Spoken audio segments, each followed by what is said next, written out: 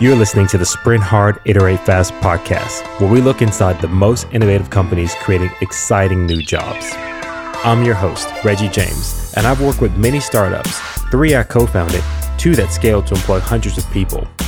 On the Sprint Hard, Iterate Fast podcast, we're getting candid stories and trusted career advice from CEOs, CTOs, and product leaders who are building amazing teams right now. Want to learn how to stand out and be noticed by some of the top tech companies worldwide? Hang with me as I uncover the secrets of their success. Welcome to the Sprint Hard, Iterate Fast podcast. Today, I'm joined by Saad Irfani, the co-founder of Eclipse AI. Eclipse AI is a platform that enables its users to predict and prevent customer churn.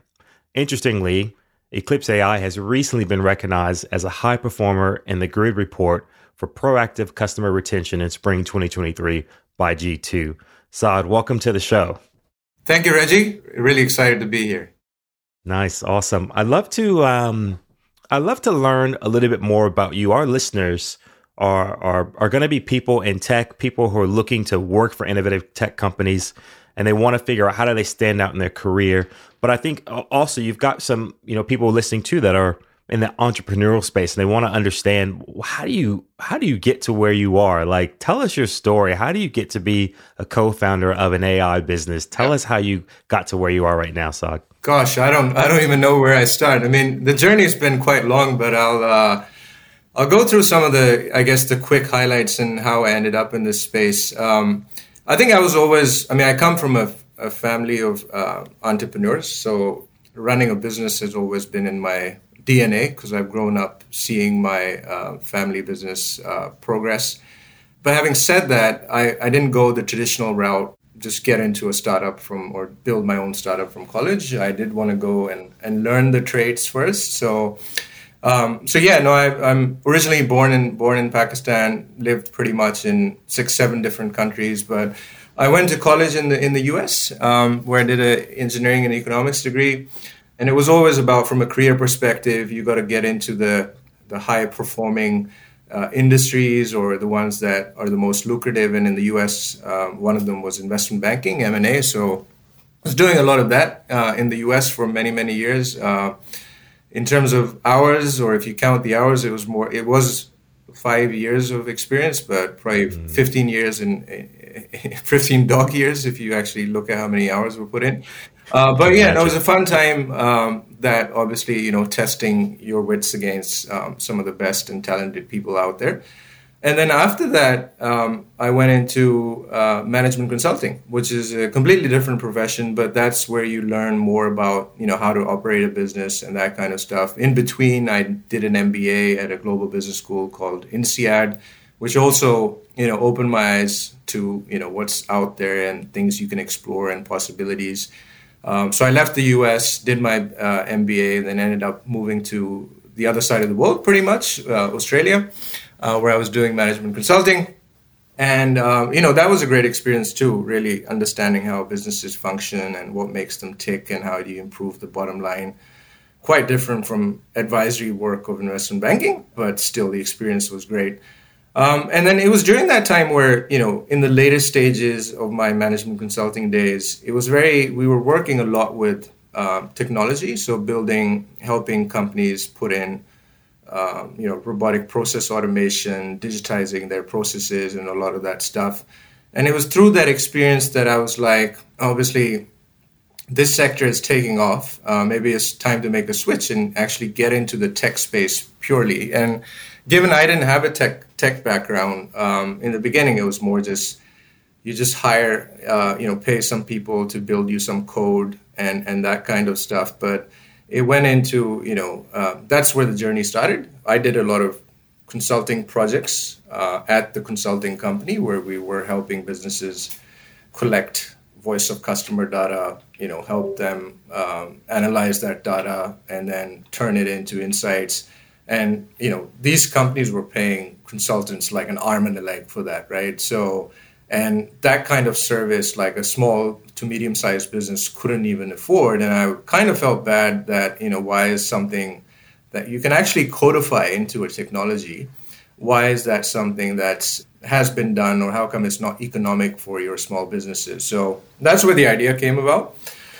And then obviously, it's not an overnight fix. You've got to meet the right people, network with the right people. It helps when you work with a lot of smart people before, because they can join you in that, working with you on that idea. But you've really got to scout your network and finding the right, the co-founding team.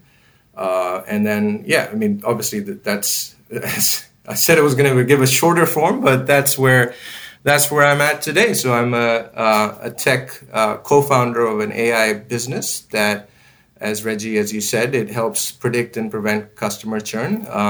The how it does that is it helps you unify voice of customer from different channels. So if you've got survey data, you've got ticket logs you're getting from customers, you've got customers leaving online reviews, you're doing surveys with your customers. That's a lot of channels, right? And to analyze all of that is a massive, massive pain. Or unify all of that is a massive pain. That's problem number one Eclipse solves. It helps you unify that. You can just one-click integrate those sources. And the second challenge is that it addresses is it helps you turn that data, not into just pretty-looking dashboards, but actually analyzes that data for you and turns it into actual insights. So it will tell you stuff like, hey, there's a high correlation between your customer satisfaction scores and long call wait times in Melbourne. And, so reduce your call wait times to improve your CSAT.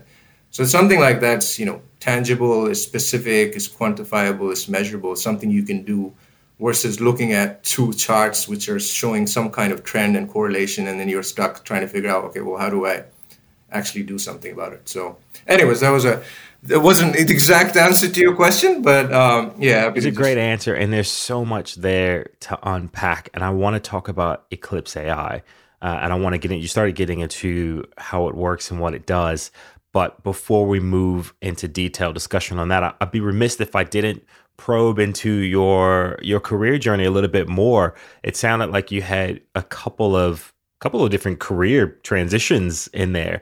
I'm interested to know, for our listeners, what might have been the best advice that you got in your career, in your career journey. What did someone tell you that might have helped you along your pathway that you could share with our listeners?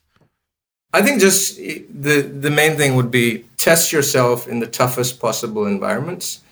You don't have to jump into a startup too soon. There's no such thing as too late or too soon. The timing has to be right.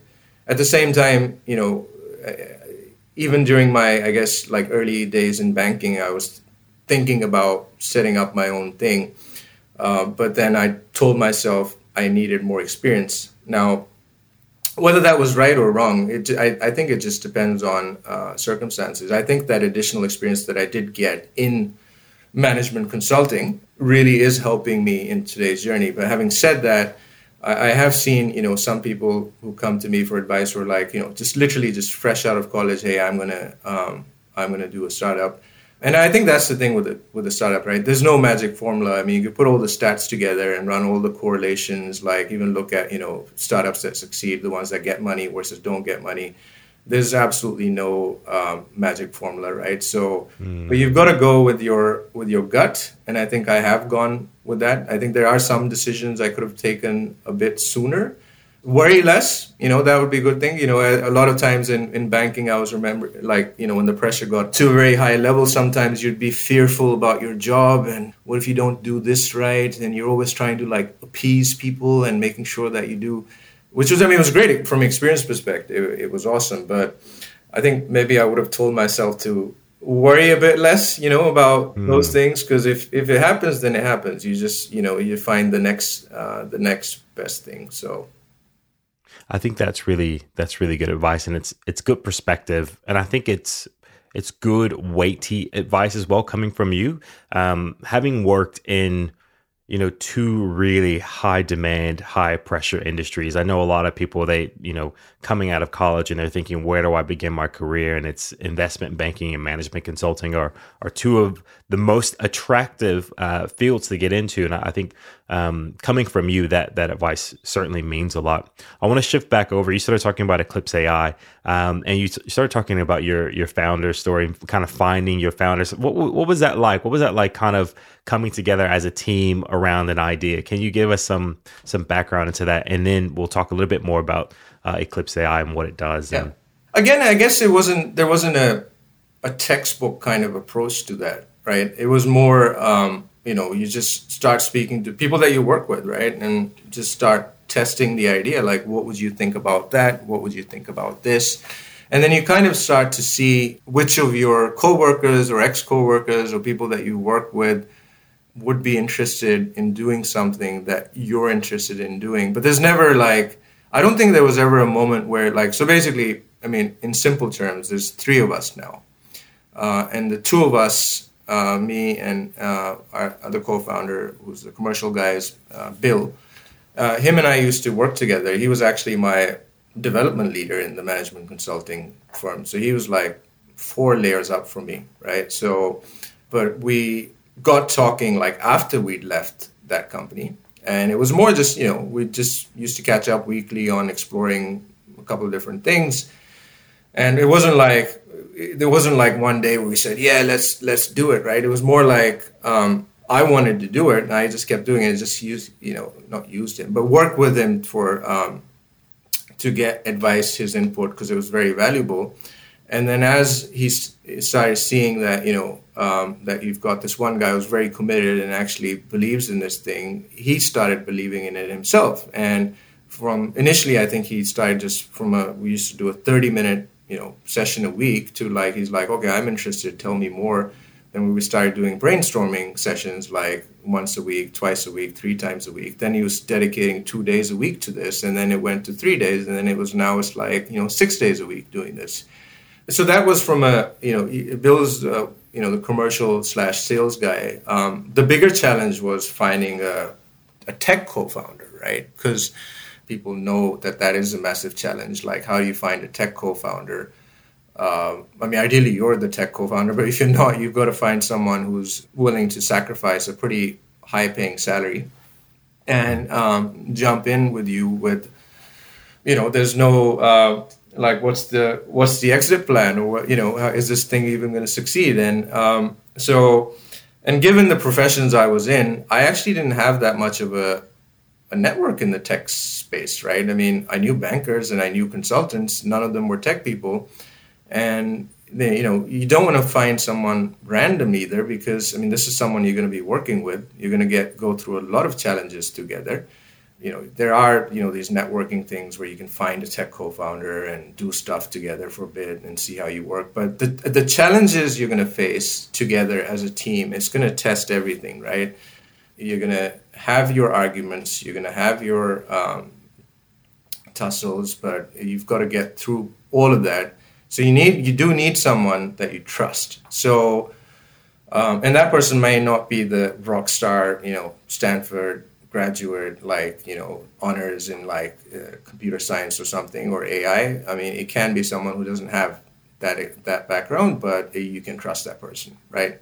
Mm. And you can see that person has the potential to grow in that role and take on more responsibility. So with that kind of mindset, I found the tech co-founder, and he ended up being a relative of mine who I hadn't stayed in touch with for 20. He was a cousin's cousin.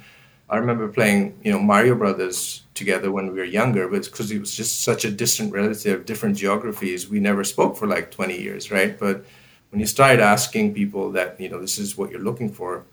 So, well, as I say, seek and you shall find, right? So I sent the word out there to talk to people that were looking for tech co-founder. They spoke to other people, and eventually, Munib turned up.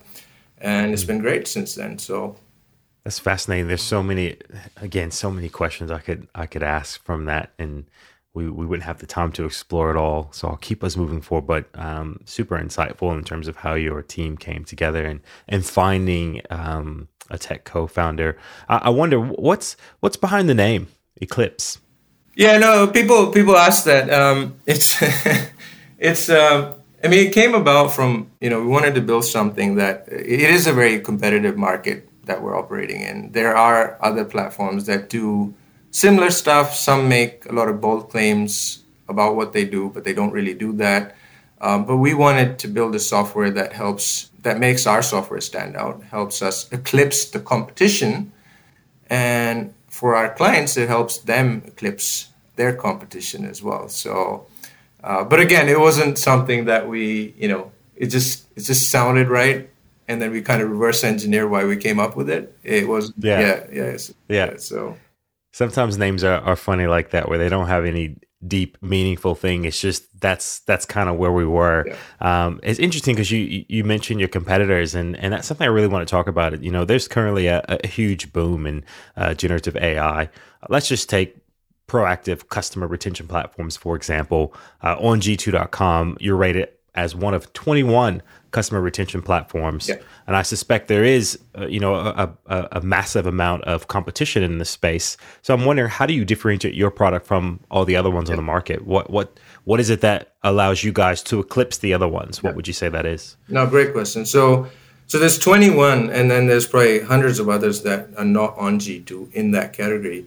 And then G2 has some other kind of similar categories as well, which has another 50 or so. So you'd have like feedback analytics is another category they have.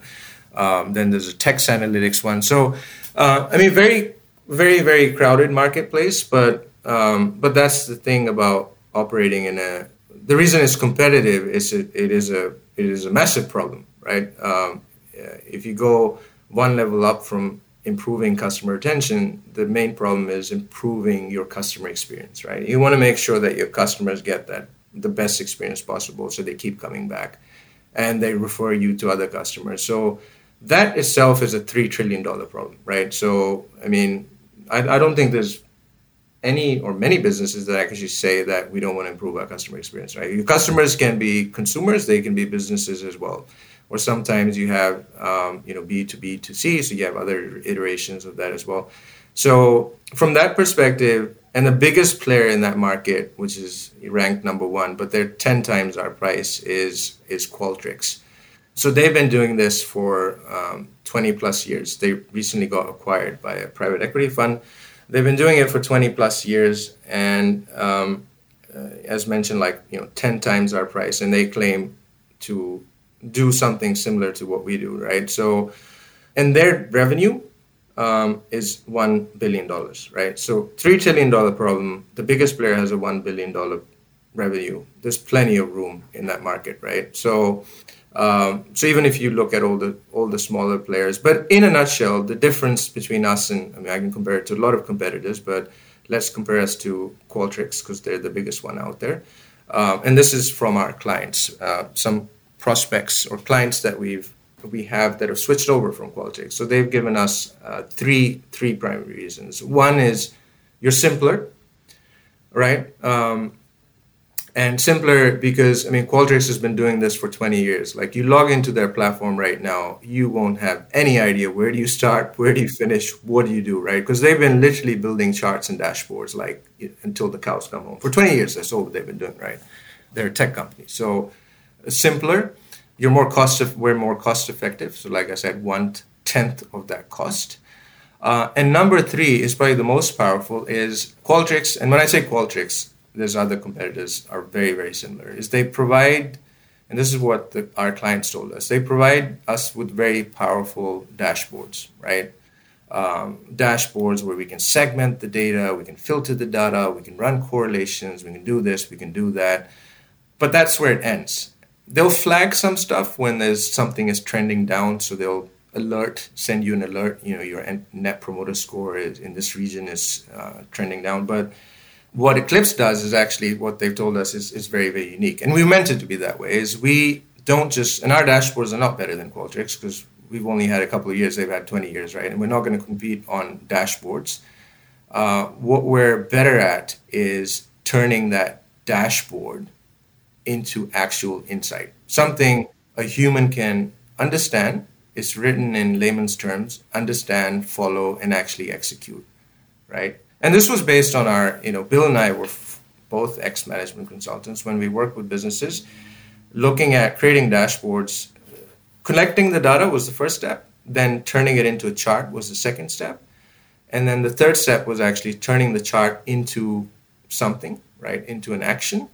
That's the third step. And the fourth step is executing the action. So even when you sort out the first two steps, showing a dashboard to a client was almost like, for them, it was almost like a dare staring at headlights, right? It's like, okay, well, this is trending down, but there's another chart here that's trending up, and there's another one that's kind of flat.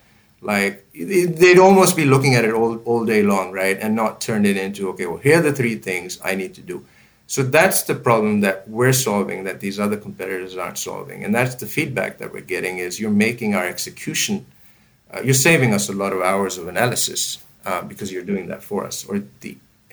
AI is doing that for them. So, yeah. I imagine that's a really strong value proposition, being able to, like you say, kind of turn those insights into, well, what do you actually do?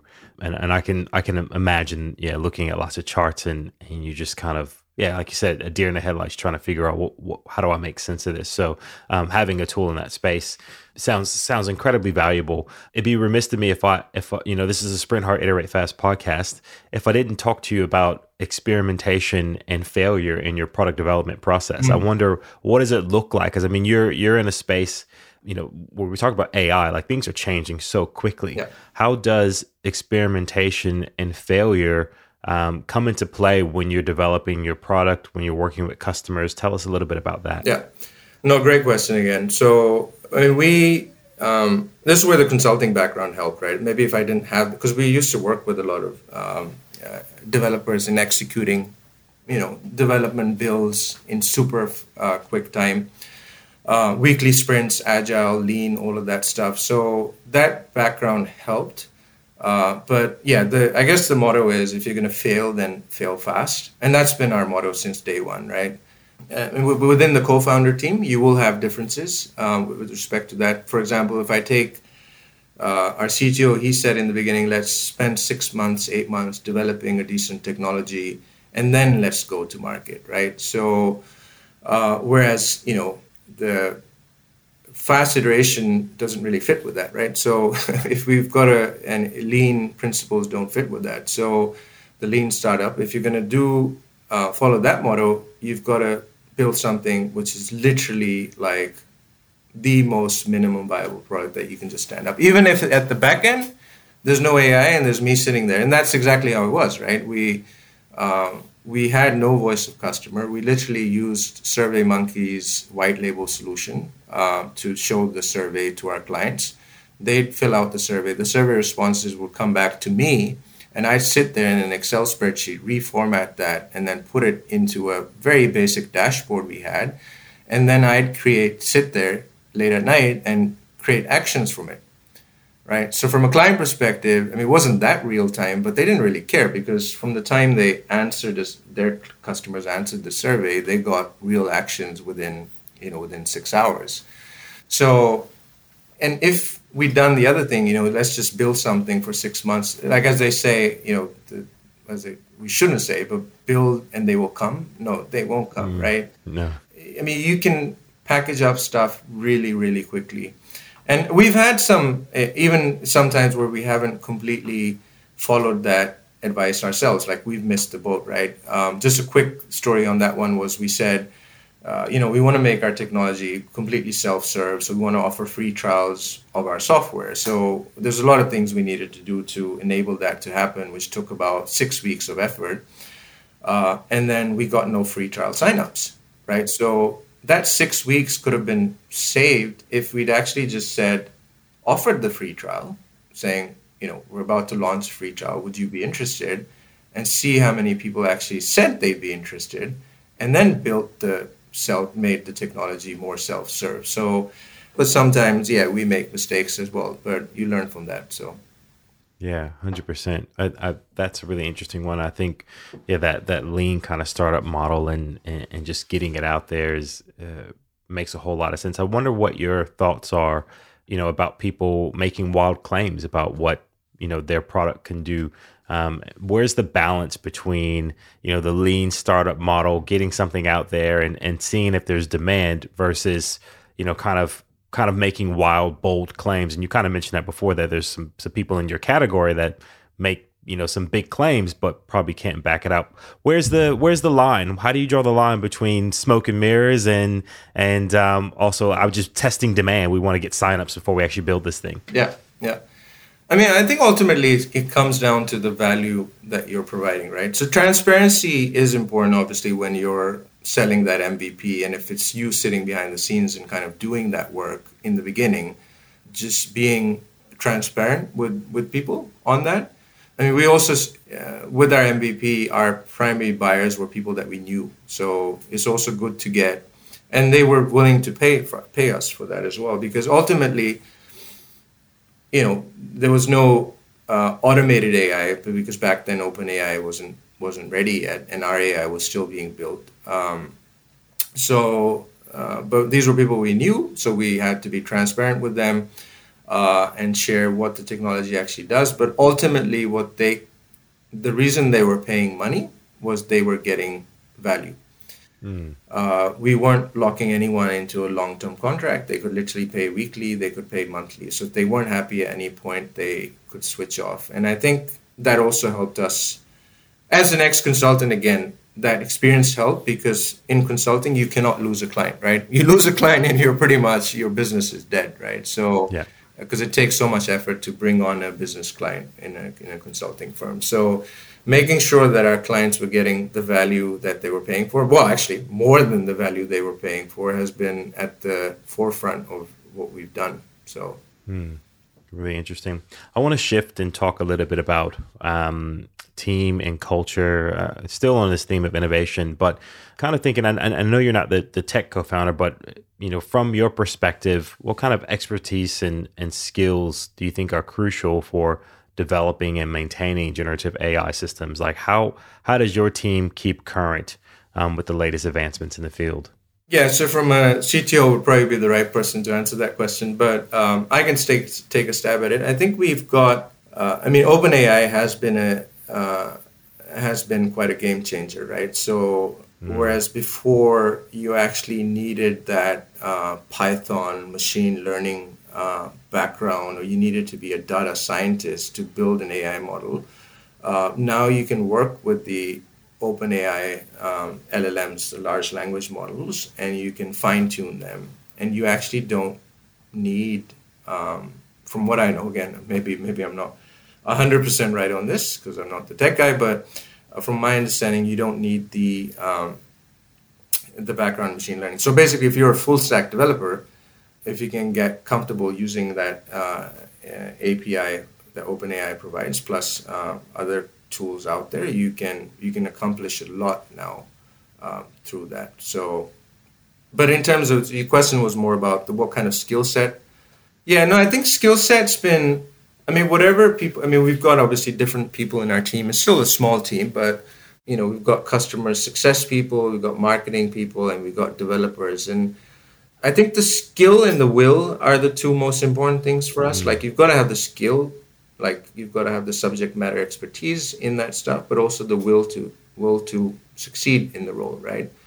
And some people, even in a company our size, we've had to turn off people pretty quickly, as in let them go, because they were just not up for it, right? Yeah. So setting a strong culture of performance, and again, that's where the background banking and that experience help, because like you could have one bad person in the development team and it affects the morale of the other people, right?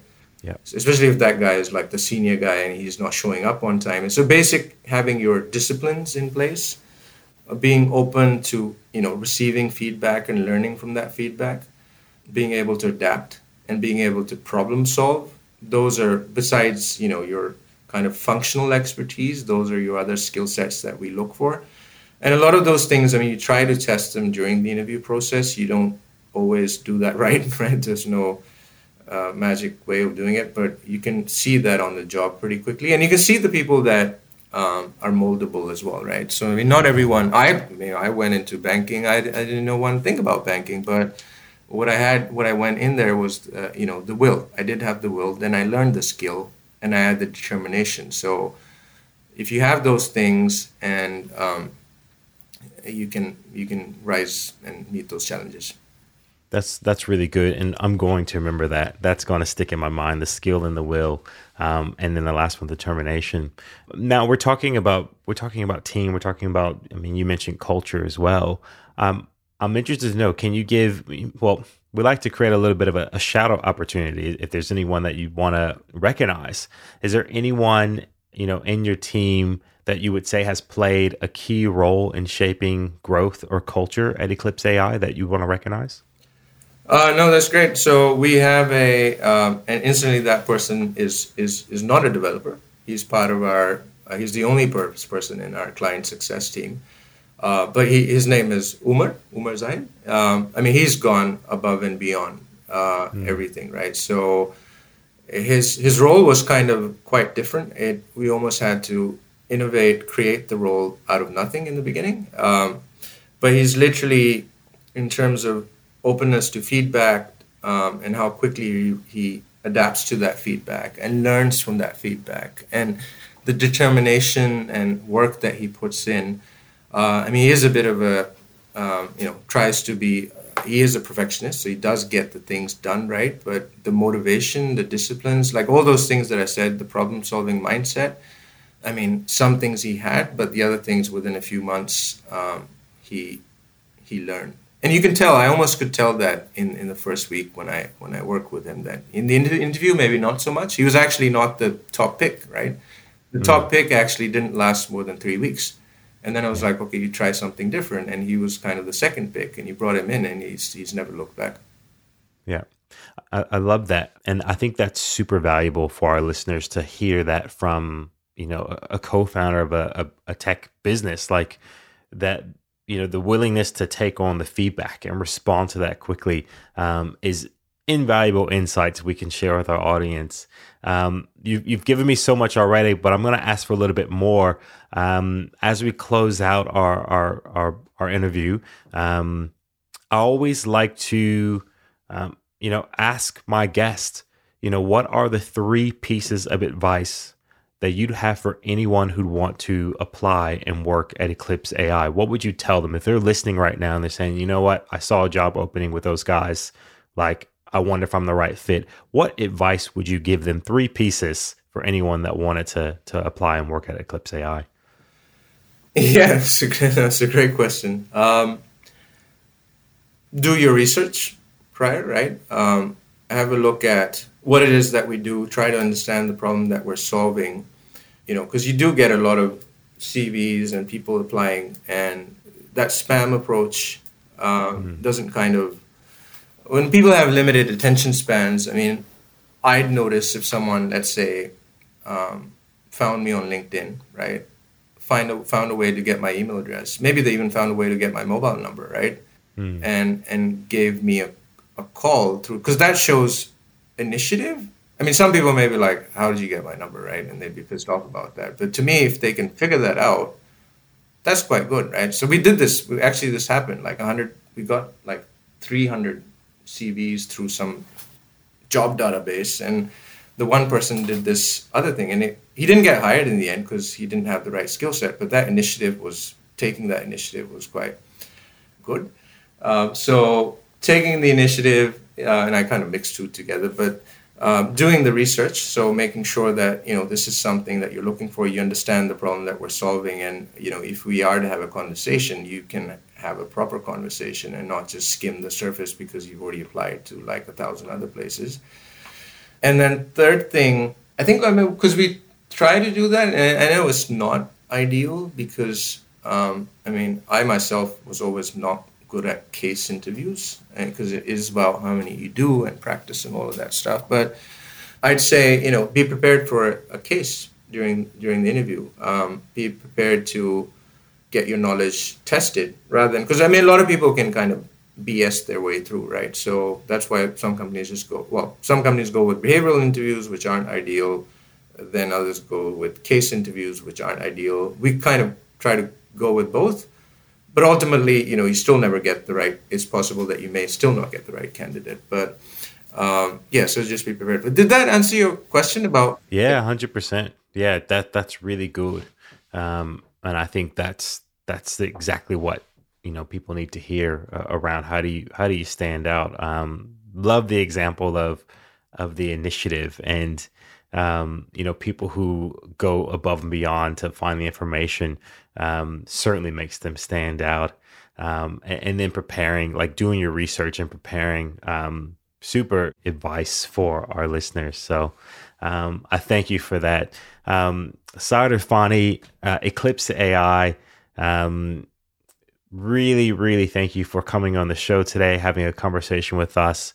There's lots of little nuggets and gems in here that will be useful for anyone who's looking to one, stand out in their career, but two, if they're interested in working with you guys. There's heaps of information you've provided today that will be useful for them. Saad, if our listeners want to follow you or contact you, how should they do that? What's the best way to get in touch with you?